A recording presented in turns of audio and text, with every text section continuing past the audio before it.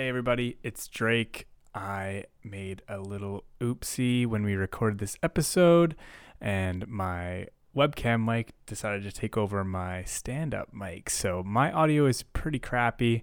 I also just want to let everybody know that we just recently had a bunch of awesome team members join the BrainBuzz podcast team, and they have been doing an amazing job with our social media, content creation, and it's been really fun just to have new faces on the team. So if you want to check out our new team, go to brainbuzzpodcast.com and check out all of their bios. They're amazing people, and they've been helping us out a ton.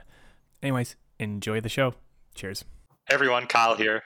I just wanted to say thanks. Thanks for joining us on this journey as we've been creating all these episodes and sharing this fabulous research with you.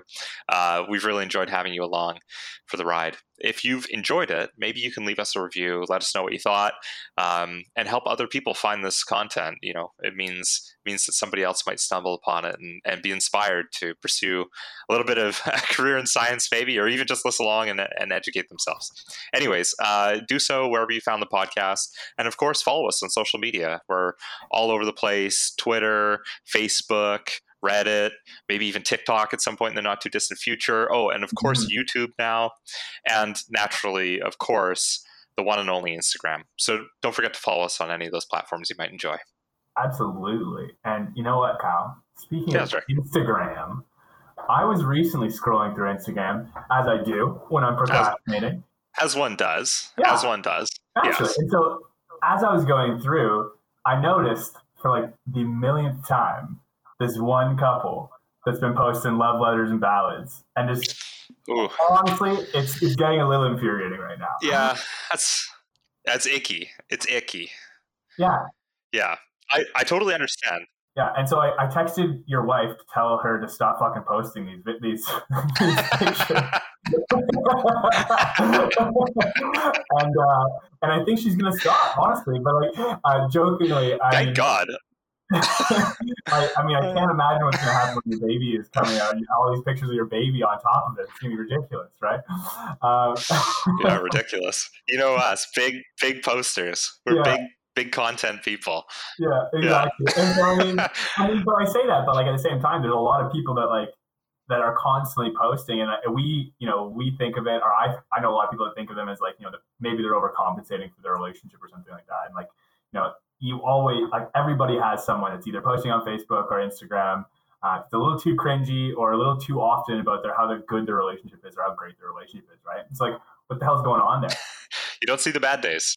You don't. And sometimes you do with those. Some couples love to air their grievances out, which is just even worse. But that's not what we're really interested in right now. That's a whole other can of worms.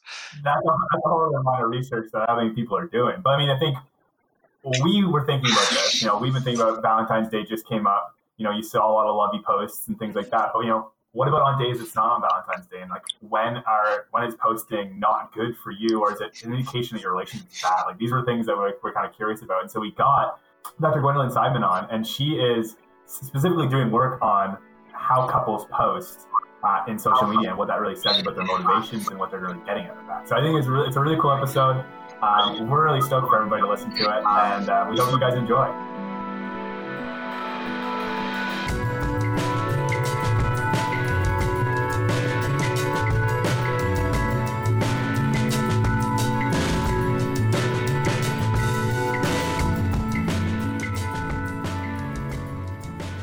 Friends, colleagues, and presenters of romantic relationships on social media, welcome to another episode of BrainBuzz. We are your hosts. I'm Kyle.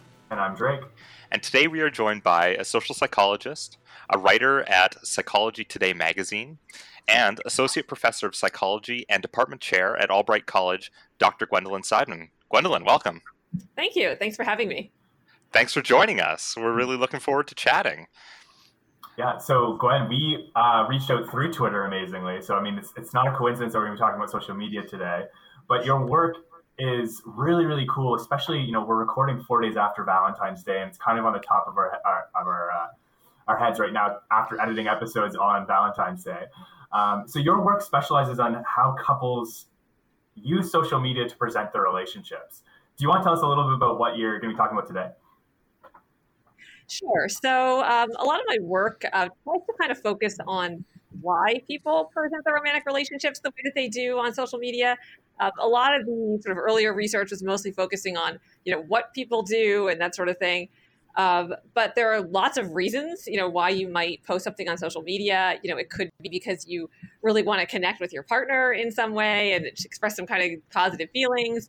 It could be that you're trying to show off your relationship.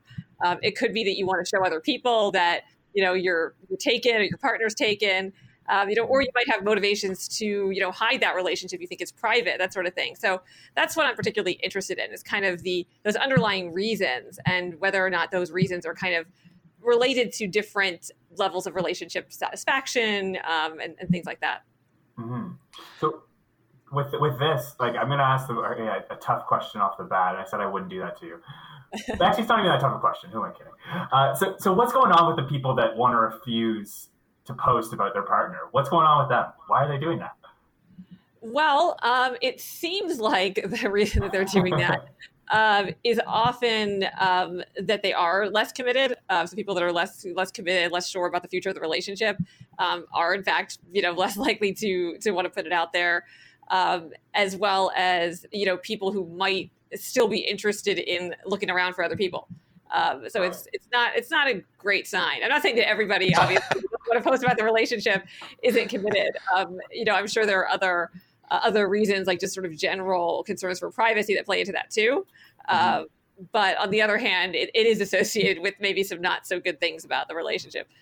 I was going to ask about the privacy thing because just from my own experience, I don't post much about my relationship on social media because I'm a very private person and my wife is a very private person, and we both have jobs, being, as the two of you are as well, being in academia.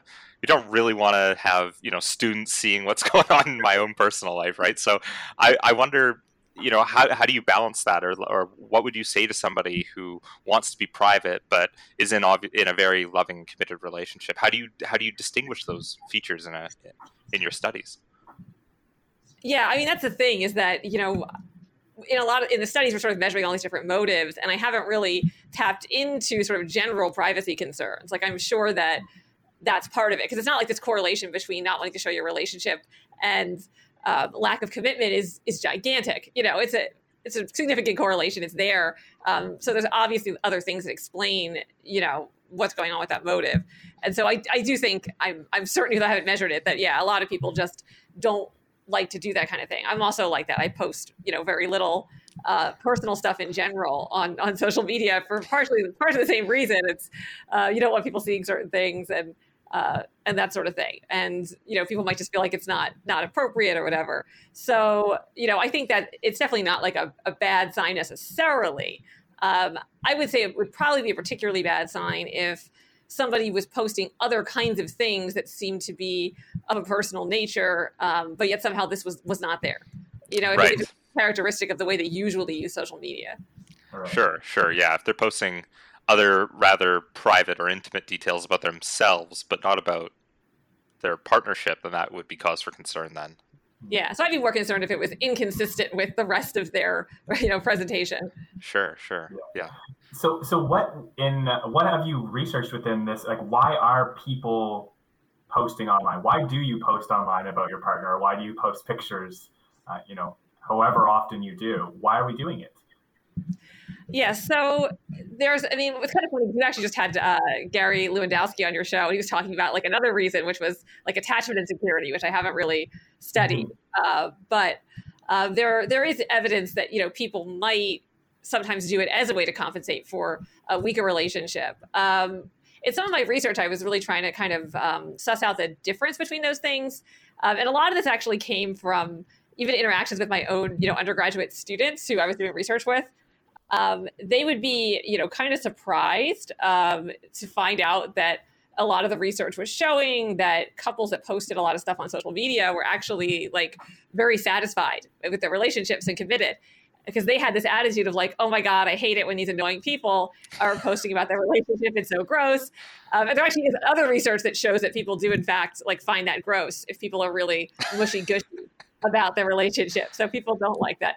And one of the things that I was trying to do in this work with a former student of mine, Amanda Havens, who graduated a long time ago, so long that makes me feel old, I guess, that she was interested in that. And we looked at the difference between behaviors that were just sort of posting pictures of myself with my partner, posting things about my partner, posting stuff on what was then the Facebook wall about my partner.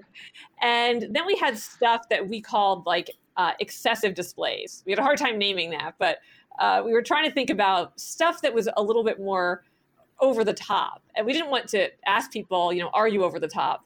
But we basically kind of asked them, how often do you post the kind of information about your relationship or partner that, might be potentially embarrassing? Or how often do you post stuff on your partner's wall that you might not be comfortable saying, in person, or content that shows more affection than what you're normally likely to express in public? So these questions were sort of very specific about doing things online that weren't reflective of your sort of offline way of being, in terms of your relationship. And that goes back to, I think, your first question too about privacy, that if I'm the kind of person who posts nothing personal on Facebook, then the fact that my relationship isn't up there doesn't tell you anything, right? But it's more, is this inconsistent with what I normally do? So we were kind of trying to get at that match between, the public and private there. And we basically found that people who engaged in those kinds of displays were actually less satisfied. People who were engaging in just generally posting about the relationship, that was positively correlated with satisfaction. So it might be, and that I think ties in well with the attachment anxiety idea. If I'm doing this out of a place of, insecurity, then it's going to mean something different. And so even if something might look the same to an outsider who's judging it and says, oh, that's a corny post about your partner, what's going on inside, might depend on whether or not that really is an accurate reflection of how those people usually interact or present themselves in public. Right. I'm thinking of like, when you say excessive displays, it just kind of makes me chuckle because I think everybody can kind of relate to either, one couple that they have on their Facebook page or their Instagram page that's always posting these things. Or maybe multiple couples. I mean, there might be a lot of people on your pages, who knows? But I'm curious, you saying excessive displays and not specifically being like, oh, do you think it's excessive is really important, right? Because they might think that, writing a love sonnet or whatever, like a soliloquy for their partner online with, pictures of them making out is appropriate, right?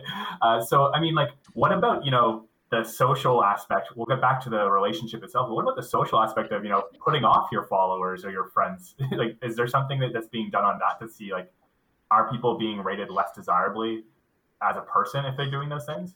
I mean, I only know of basically, I think one study. I'm not saying there aren't more. I know of one study that I think I was talking about before that looked at how people responded to those kind of social media posts. And it was like an experiment where they showed you sort of hypothetical fake posts. And for people that were coupled, like if they had some relationship stuff, like they had a couple photo as a profile photo, that sort of thing, then people actually perceived them more positively. So people who were coupled, but then had, no trace of their relationship at all, like a single photo and no relationship status, people actually thought less of the person. They thought they weren't really somebody who cared about their partner or something, as opposed to someone who just wants privacy, right? Mm-hmm. But they actually rated that person lower. But somebody who had really like over the top kind of lovey-dovey posts about their partner, they also disliked that person too. So it was like there's like a where you're showing that you really are like, I guess fulfilling the good social role of being in a relationship and having your little couple photo, but you're not being gross about it. And I think that's kind of, what that research suggests. I love the gross, how you as the professional say gross, because it works so perfectly in this situation. I think, and is this kind of just like the new age PDA that's going on here that we're kind of experiencing? What do you mean, just like a generational thing? Yeah, I mean, a technological the new PDA where it's like your public displays of affection, where it used to be making out on the bus, now it's you're making out on my page, and I don't want to see it while I'm scrolling through Instagram. Yeah, I don't know. I mean, that would be interesting because I actually don't know. I don't think there's actually a ton of research on any kind of like PDA, even what you're talking about, like the sort of making out on the bus kind of thing, and what's behind that, and is that really the PDA on the bus that you're looking at? Is that unbridled, uncontrollable passion, or is that people just trying to show off or make other people uncomfortable? Like, I'm not really sure. why people engage in that. I mean, I think with the Facebook stuff or the social media stuff, I wouldn't say it's unbridled passion because you don't just spontaneously post something. You think about it. You choose to put it up there. But Very much curated.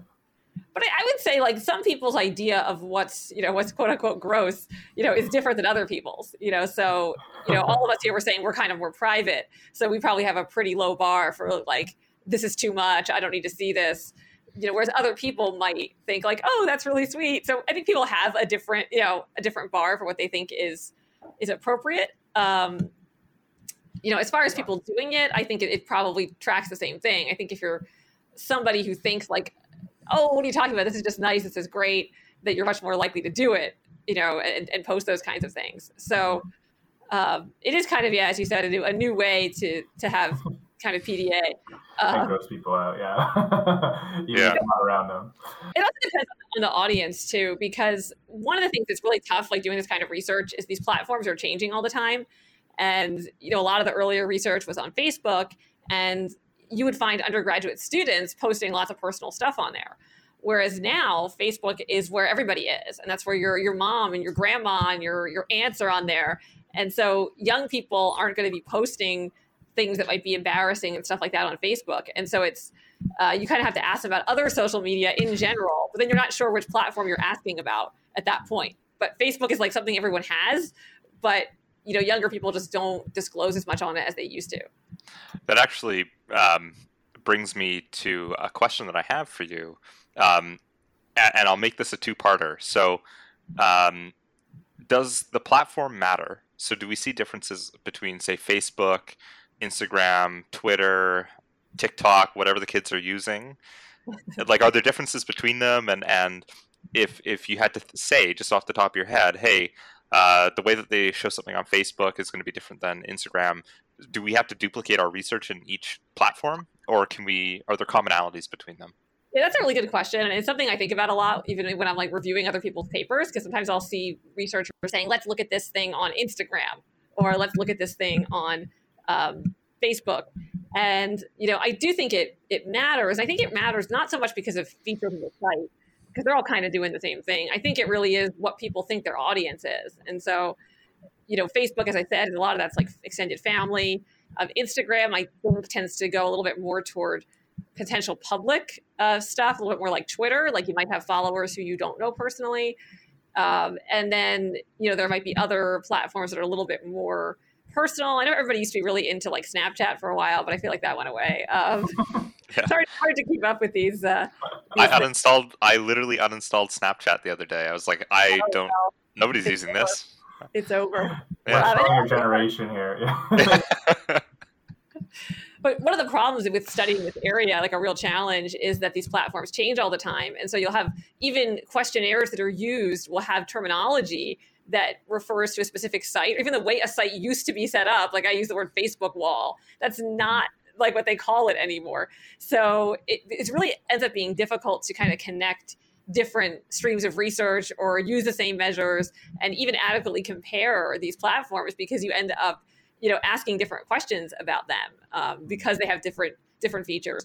But I really think a big part of what you want to think about is not so much like which platform, because of what I was just saying, but more try to understand, what do people think their audience is for that platform?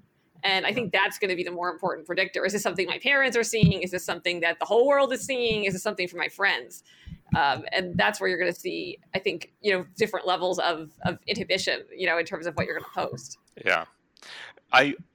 The other thing that came to mind was you said, talking about having family on Facebook and maybe you wouldn't post certain things. I don't know what it's called. Maybe Drake knows. I don't. Maybe you do, Gwendolyn. But what is it called when somebody has like a second account, like a secret account they use? They post it. It's their burner account? Is it just their burner account? That's what I call it. Yeah, okay. I didn't know the phenomenon. I didn't know there was a need for it. Yeah, so like I think about the fact that I've got family members on Facebook, and again, I don't post anything anywhere basically. I post the occasional photo of dinner that I've made or breakfast or a meal or something, but that's about it. But I'm Kyle's thinking got a of, burner account is what he's trying to say. yeah, I have a burner account where I post all the saucy photos. but like, is that a common thing for people, or is it a consideration that you have to make when you're doing this kind of research and say to yourself, okay, I'm asking about their primary account, or I'm asking about their secondary account, or does that factor in at all to some of this work that you're doing? Yeah, I mean, I usually ask people, as I said, I've kind of moved away from saying, let's just look at Facebook or whatever because of some of those problems. So I'll often ask, like, what's your primary account, the one you use the most? And then I hope that that's kind of, tracking that sort of thing. I mean, obviously it still might not, because there's so many fine-tuned kinds of distinctions here. And a lot of people still say, like in general populations, that their main one is Facebook, because I think among people that are not college students, that's still the most popular one. It's just with the college student populations, they're usually using other stuff. But I'll ask what the primary is, and then ask them to answer all the questions with respect to that one. But it's a little tricky because then, again, it's a little apples and oranges. So the other approach that I've seen done is also to just ask about a specific one. But then the problem is, again, if it's not the primary, if you're asking about Facebook and the person barely uses it, I'm not sure what that really says about the way they present themselves. If it's like, oh, that's the one I don't use. So sure, I post one thing every 3 months. So I prefer the sort of pick one approach, even though it's less precise, because I guess I feel like I'm tapping into more of whatever it is that they, whatever they actually do on social media, as opposed to how they use some marginal site. But obviously there's issues with that approach too. So hopefully with both approaches in there, we can arrive at some kind of truth. I'm curious to just get your perspective, even if it's speculative. What are like the worst, worst pictures / posts that you can be making as a couple? Like, if someone were to come to you as the researcher, as the expert on this, what would you say to hold off on when it comes to posting about your partner? I would say anything, I think that's, overtly sexual, I think is a problem. People are going to find that inappropriate. I would say that, even though certain things might be borderline in terms of just sort of being affectionate or kissing your partner on the cheek, I guess I would be, it's just my own personal opinion, more cautious about that kind of thing, because I feel like you're more likely to make enemies than friends. Maybe that's just me. I have this thing I say about myself, or one of the reasons I don't post a lot on social media is because when I see other people's stuff, there's like a 10% chance it raises my opinion of them, maybe 50% chance it does nothing, and 40% that it lowers it. So I just feel like you're better off not. maybe I'm just really judgmental, but that's sort of. So I feel like you're better off not posting something. You're opening yourself up for judgment at that point, right? It makes sense. Yeah. So I think with the relationship stuff, I think it's, you want to have, like I said in the beginning, sort of some acknowledgments. People don't think like, hey, where the heck's your spouse? Like, why are they not anywhere on any of your photos or anything like that? That might look a little weird to people. But I think that beyond that, you're taking the risk of annoying people, like you were saying before. Some people don't, particularly if it's something like a happy anniversary, something like that, I think that's fine. But if it's these sort of, love poems and things like that you feel like, that could have been done in private sort of thing. Whereas something like, the happy anniversary, that's the kind of thing you would be celebrating with other people anyway. So I think you want to think about, like, would I say this in front of other people? Like, would I say, so would I recite a homemade love poem to my partner in front of everyone we know? Yeah. Or not. Read out like a cocktail party to your partner in front of everybody. Back when you could have parties. I don't know. I guess the whole vows thing, but it's like, would you just spontaneously, break out in song about your partner in front of other people? That's the question. And it's, so I think that you want to sort of use that level of discretion on social media also. Yeah, and I think this is why we kind of, we got onto this topic and we ended up speaking with you and getting you on the podcast. It was because of Valentine's Day, right? And that's like, you say, you get your vows, that makes sense to read out loud in front of people. But again, Valentine's Day is that kind of online version where you're like, okay, you can do a little love letter for your partner. Everybody's going to give you a pass today, right? But how often does posting, those ballads or pictures of your partner, even if it's just a picture of your partner, how often is like too much? I asked this question on Instagram. I'm curious to see what the results are afterwards. Yeah, that's kind of hard to say, because I feel like a lot of that is really opinion. I'm curious also what people say. Yeah. I think for some people, it's going to be like, oh, you really should not be posting that stuff at all, unless it's like, hey, you're on vacation together or something. Like, why are you just posting this kind of stuff at all? So you have people who have that attitude. Then you have people who are like, oh no, it's fine, just don't do it a lot. So, I don't really know what's normative, I guess, in terms of that. And I'd imagine like people really have different levels of perceptions. I'm kind of curious how your poll turns out. Well, so far, I'll give you a couple of the quick ones. Some are saying never, that they haven't done that. My mom included. She loves her partner though. It's all good. And then some have said that like they haven't posted since one of the funnier ones is Canada Day 2019 specifically. So there's a lot of variance. Some are weekly, some are not so much, but there's a lot of variance for sure. Yeah, and I think there's different kinds of things. That's one of the tricky things about when you're kind of looking at this research is what behaviors are you asking about? So having a profile photo with your partner, I mentioned that's like fairly common. Posting like what I was calling excessive displays is actually really rare. There weren't that many people in the sample that we had anyway who said that they did that with any kind of frequency. It was unusual. Thank goodness. Thank God. And even just posting in general. I always try to control for how active people are on social media. Because obviously, if I'm a person who only posts 3 things a year, then I don't post about my partner either. That's one of the problems, I think, with a lot of the research literature is they don't always control for that. So that I'm not sure if I'm just looking at a person who's active on social media or a person who's particularly showing their relationship. And I don't really know how to interpret those results sometimes. So. Right. Yeah. Like what percentage of your posts are about your couple versus, you could have somebody that posts 10 times a day and they post, maybe once every week about their partner, but then you have someone that posts 3 times a year, like you said, and then they never post about their partner. So that percentage is really important. So I think I like when some of the research has actually looked at the, percentage. They'll be like, look at your last 10 posts, how many of those mentioned your partner, and I think that's like a better way to do it because that way you're kind of controlling for just their baseline activity because baseline activity just differs so much as everybody knows, right, from person to person, that you really need to have something to compare it to. Mm-hmm. So Gwendolyn, what are the motives behind engaging in these dyadic like displays or presentations online? Like, what have you found in your work? Yeah, so we were interested in looking at a bunch of different motives, and we were sort of curious if some of them would be separate motives or not. And it basically turned out that they kind of fell into like 4 categories. So one of those was something that we called communal motives. So that had to do with kind of trying to, get closer to your partner, express caring for your partner, that sort of thing. And all those kind of sentiments just tended to kind of go together, like people that said they did one of those things, did another. So just showing how much you love your partner, that sort of thing. But there was also this totally separate thing, which was self-enhancing motives. So, trying to create a good impression of yourself by posting about your relationship. So thinking that it would increase your social status or could make people jealous or something like that. So that stuff tended to be, so people who endorsed, those items, they tended to kind of clump together. And then we also looked at some stuff that was actually a measure that Kruger and Forrest came out with like last year about protecting your relationship from threats. And in that measure, they looked at 2 kinds of threats. So one of them was like potential rivals. That is, I want to show everybody else that my partner's taken so that nobody tries to like put the moves on them. And then there's also protection from potential suitors. Like I want people to know that I'm taken so they don't come on to me. And they actually found that those things were, I would have expected those to be kind of 2 separate motives, but actually they found that people who said they were worried about suitors were also worried about rivals. Like they seemed to track each other in general. So those were kind of the 3 main categories of motives that we looked at.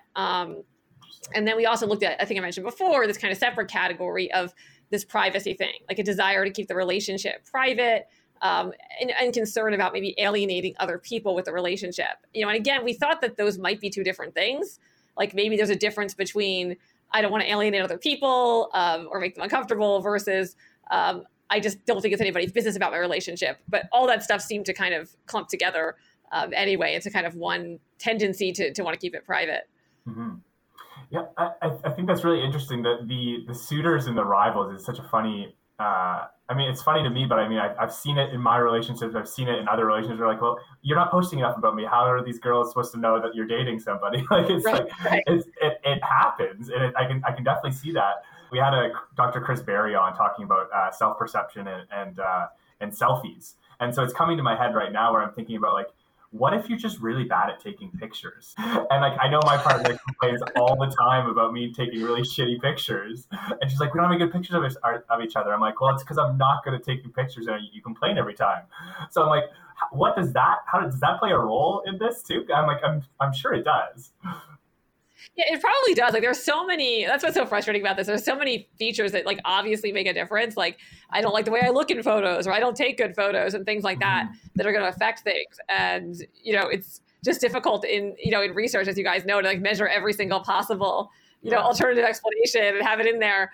But it is one of the reasons that, you often, I think, don't get really, really, really strong results in general, because when you're looking at something like, well, how much do I post on social media? It's just determined by so many things. We already talked about base rates of posting, but also just, like how comfortable you are with your appearance. There's just so many different kinds of things that are going to influence it. So you have to sort of, whenever we're doing this research, just realize it's not like you're saying, oh, well, if you post, it must be because of like one of these two reasons, or if you don't, it must be because you don't care about these things. That's really not how I would ever interpret that research, because otherwise I don't post a lot. So this says terrible things about my own relationship according to my so you're saying that the Instagram, Facebook, they shouldn't have like a warning before you post a picture. Like, are you sure you want to post another couple picture this week? Like, they shouldn't be doing that. I completely agree with you. I think so.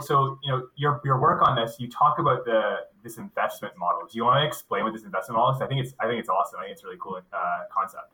Yeah, so the investment model is it's one of these real kind of classics in relationships research, well-known theories proposed by Carol Rusbolt, and it basically tries to kind of understand relationship commitment. And so the idea is that people often think intuitively, like, oh, I'm going to be more committed in my relationship if I'm happier with it, if it's more satisfying, more rewarding, doesn't have a lot of bad stuff going on. And that's true, but what she was interested in was kind of taking like an economic approach to it. And sort of a cold, calculated kind of way of looking at what really determines commitment. It's not just about how happy you are. And so the investment model looks at your level of investment, which is kind of how much you've put into the relationship or would stand to lose if it broke up. So if you imagine if you have children, right? So you have more to lose, right? If you were to end that relationship. Or even just the fact that you've spent years of your life, and energy and money and time putting into the relationship, that's going to make you more committed, regardless of how good the relationship is. And then the third element that goes into commitment is quality of alternatives. That is, how well do you think you could do outside of your current relationship? So is being single better than my current relationship, or are there other partners out there that are better than my current relationship? And those things all contribute to satisfaction. So it can explain why unsatisfying relationships can stay together. Because if you think you can't do any better, right, or you have invested a lot, you still might feel like this is the best thing you've got going on, and you stay committed. Or you could have a pretty good relationship, but you think, hey, I could still do better, and I'm not very invested in this, and that makes you less committed. So that's kind of the basic sort of theoretical background. That's obviously not my thing. It's like the most famous things in my field, but that's. But that's what you're attaching to the social media, engagement is based on that investment model. That's, predicting those outcomes. Right. So we're kind of trying to understand, like, how do these motives for presenting your relationship on social media connect to some of those elements, satisfaction, investment, alternative quality. And basically, so we had, if you remember our motives from before, so we had those communal motives, which were like wanting to show affection and love for your partner. And those were associated with both satisfaction and investment. What was interesting was the relationship protection motives, like keeping rivals away from you or your partner.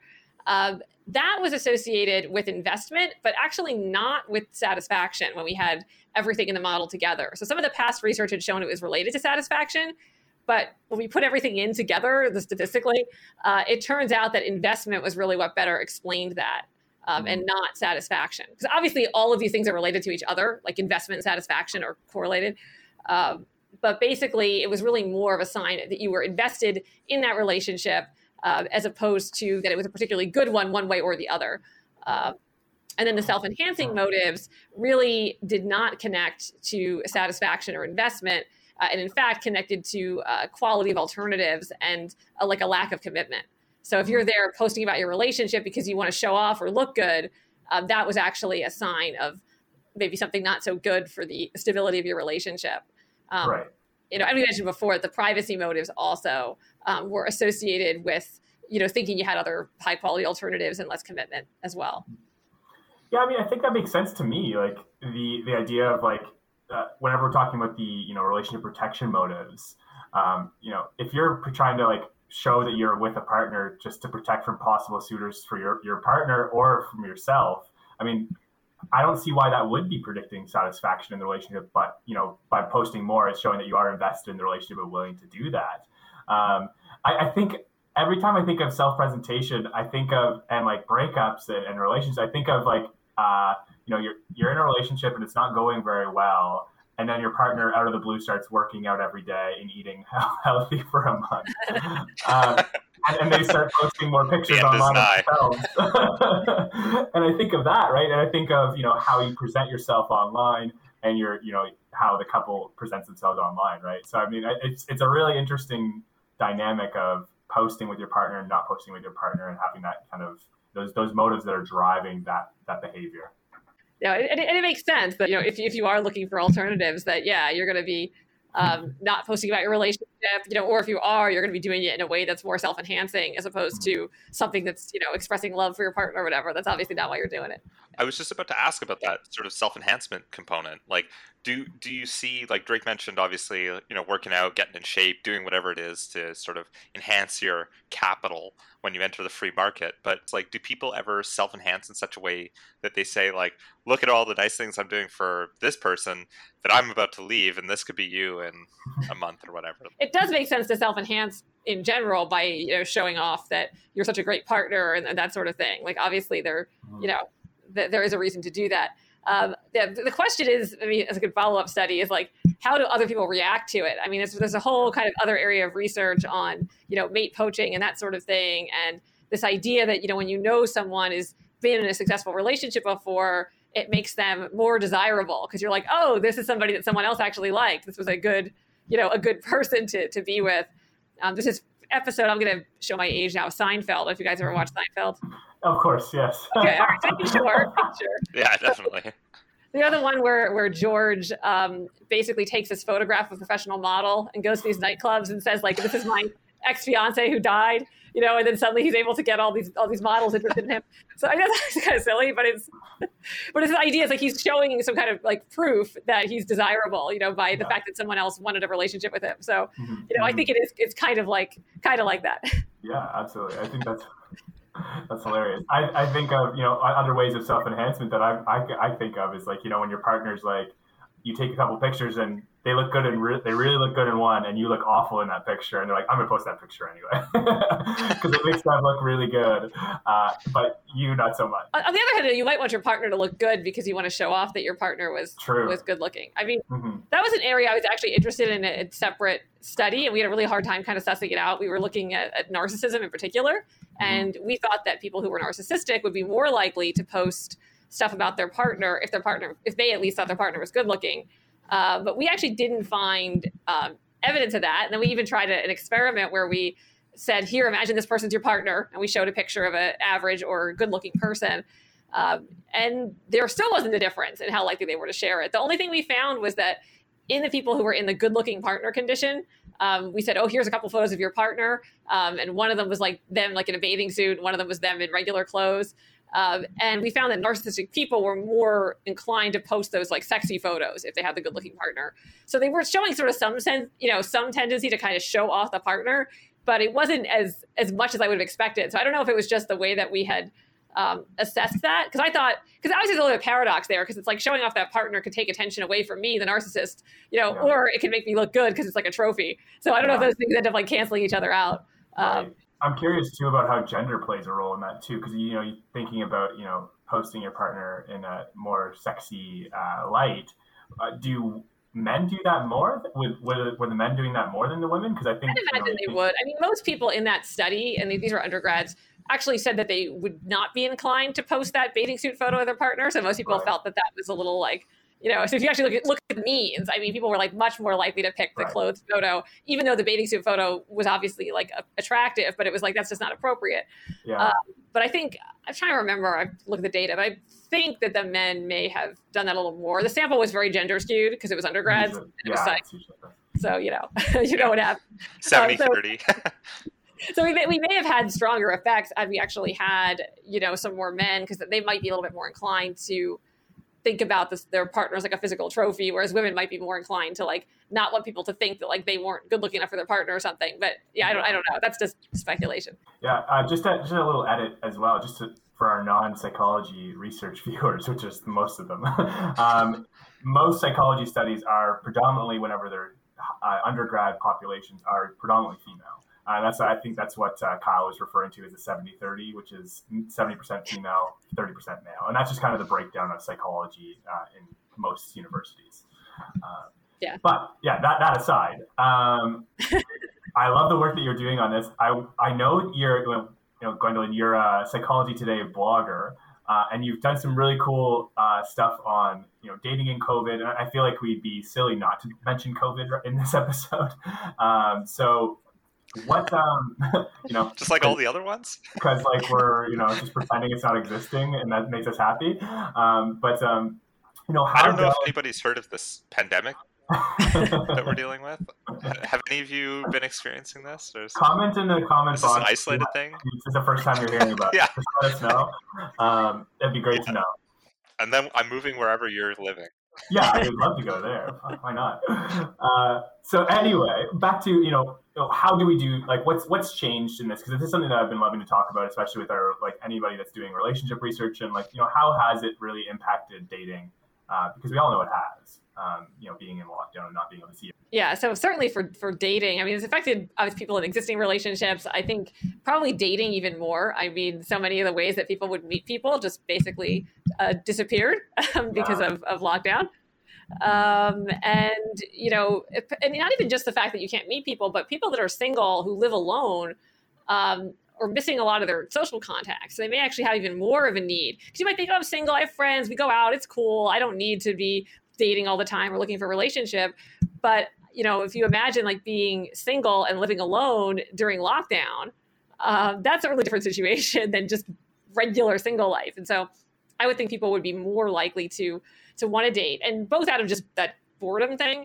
But also I think that just major crises and things like this, cause a certain kind of like existential angst, have people kind of reevaluating their priorities in life and their goals for themselves, their family.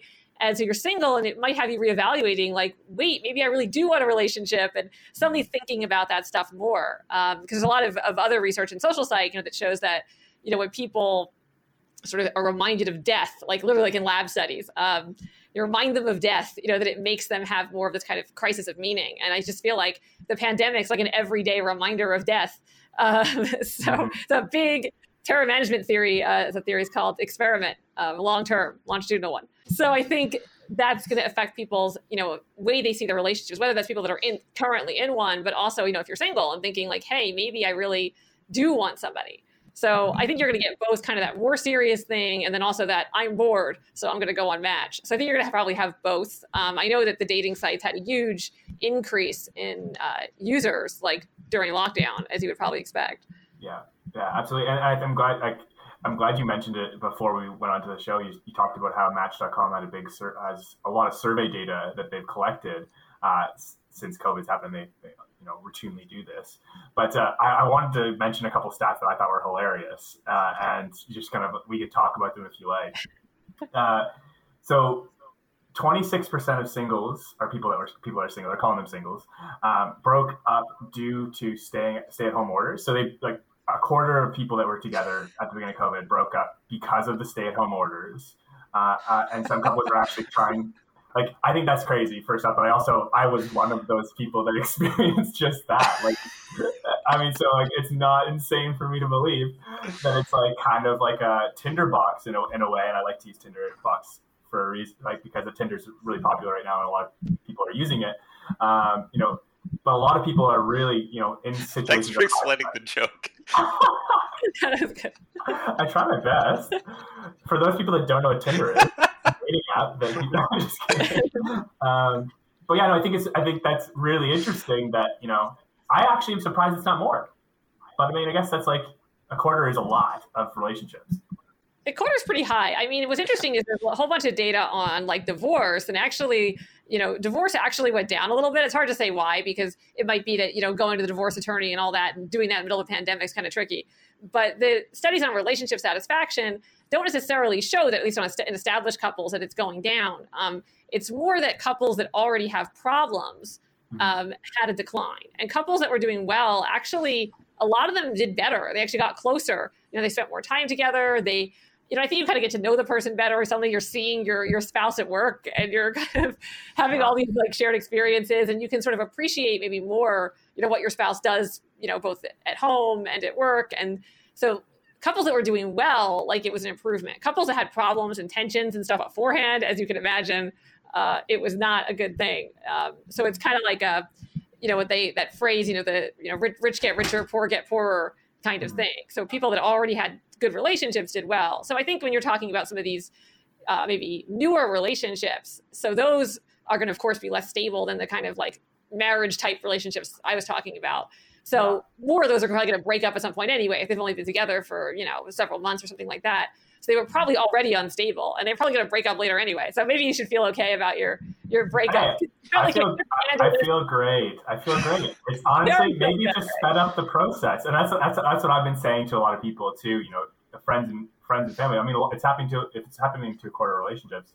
There's a lot of people that are breaking up and seeing a lot of change in their lives because of the stress, and maybe it just sped up the process that was inevitable in that point. And I think that's really cool. Another stat from this that I really like it just blows my mind, but I asked if it's not crazy at all. 25% of singles had an ex reach out to them during the pandemic, and it didn't always stop at messaging, they said. So over 1 in 10 singles actually rekindled. Spicy. 1 in 10 rekindled that relationship, which is just, it hurts me. It hurts me to see everybody going back to their exes like that. We're getting a lot of insight into Drake's personal life in this episode. I'm here for it. Yeah. Gwendolyn, as somebody who is in a stable, committed relationship, I am too. Drake right is now. my outlet for seeing the world. Well, I know you are. No, I know you are. I don't mean to cast aspersions. You're my source of entertainment on the dating front. Mm-hmm. Absolutely. Anyways. Yeah, I mean, I actually am not at all surprised that people would reach out to exes. I mean, first of all, you've got that whole, I'm bored, I'm doing all this online stuff. But also, I think, like I was saying before about the whole like existential crisis thing. And it's like, oh man, maybe I shouldn't have broken up with that person. Like I got to kind of reevaluating your life and your goals and thinking like maybe that relationship was, maybe that was the person I should have been with, And I think the other thing is that, typically when you're meeting new people, you want to kind of keep things light and flirty and that sort of thing. Like you don't bare your soul to people normally. You're not comfortable doing that necessarily. So I think that people might have felt this need to connect and thought, I don't want to go meet some new person on some dating app. And I was totally stressed about like COVID, my job, and I'm going to start confiding in some random person. I don't want to do that. And so here's this ex, we already have a rapport, we already have intimacy. I can go ahead and do that, and get that benefit from that relationship again. So I think, whether that results in rekindling or not, but I think certainly it would explain why you might want to reach out. So both that kind of, maybe I really do want to get back together, kind of reevaluating your goals, but also just, I want to connect with somebody. I'm stressed out right now. I'm not in the mood for like light flirtation, that kind of thing. Yeah. You're going to cut the middleman out and just kind of get right into that comforting relationship again. Go back to what you know. Absolutely.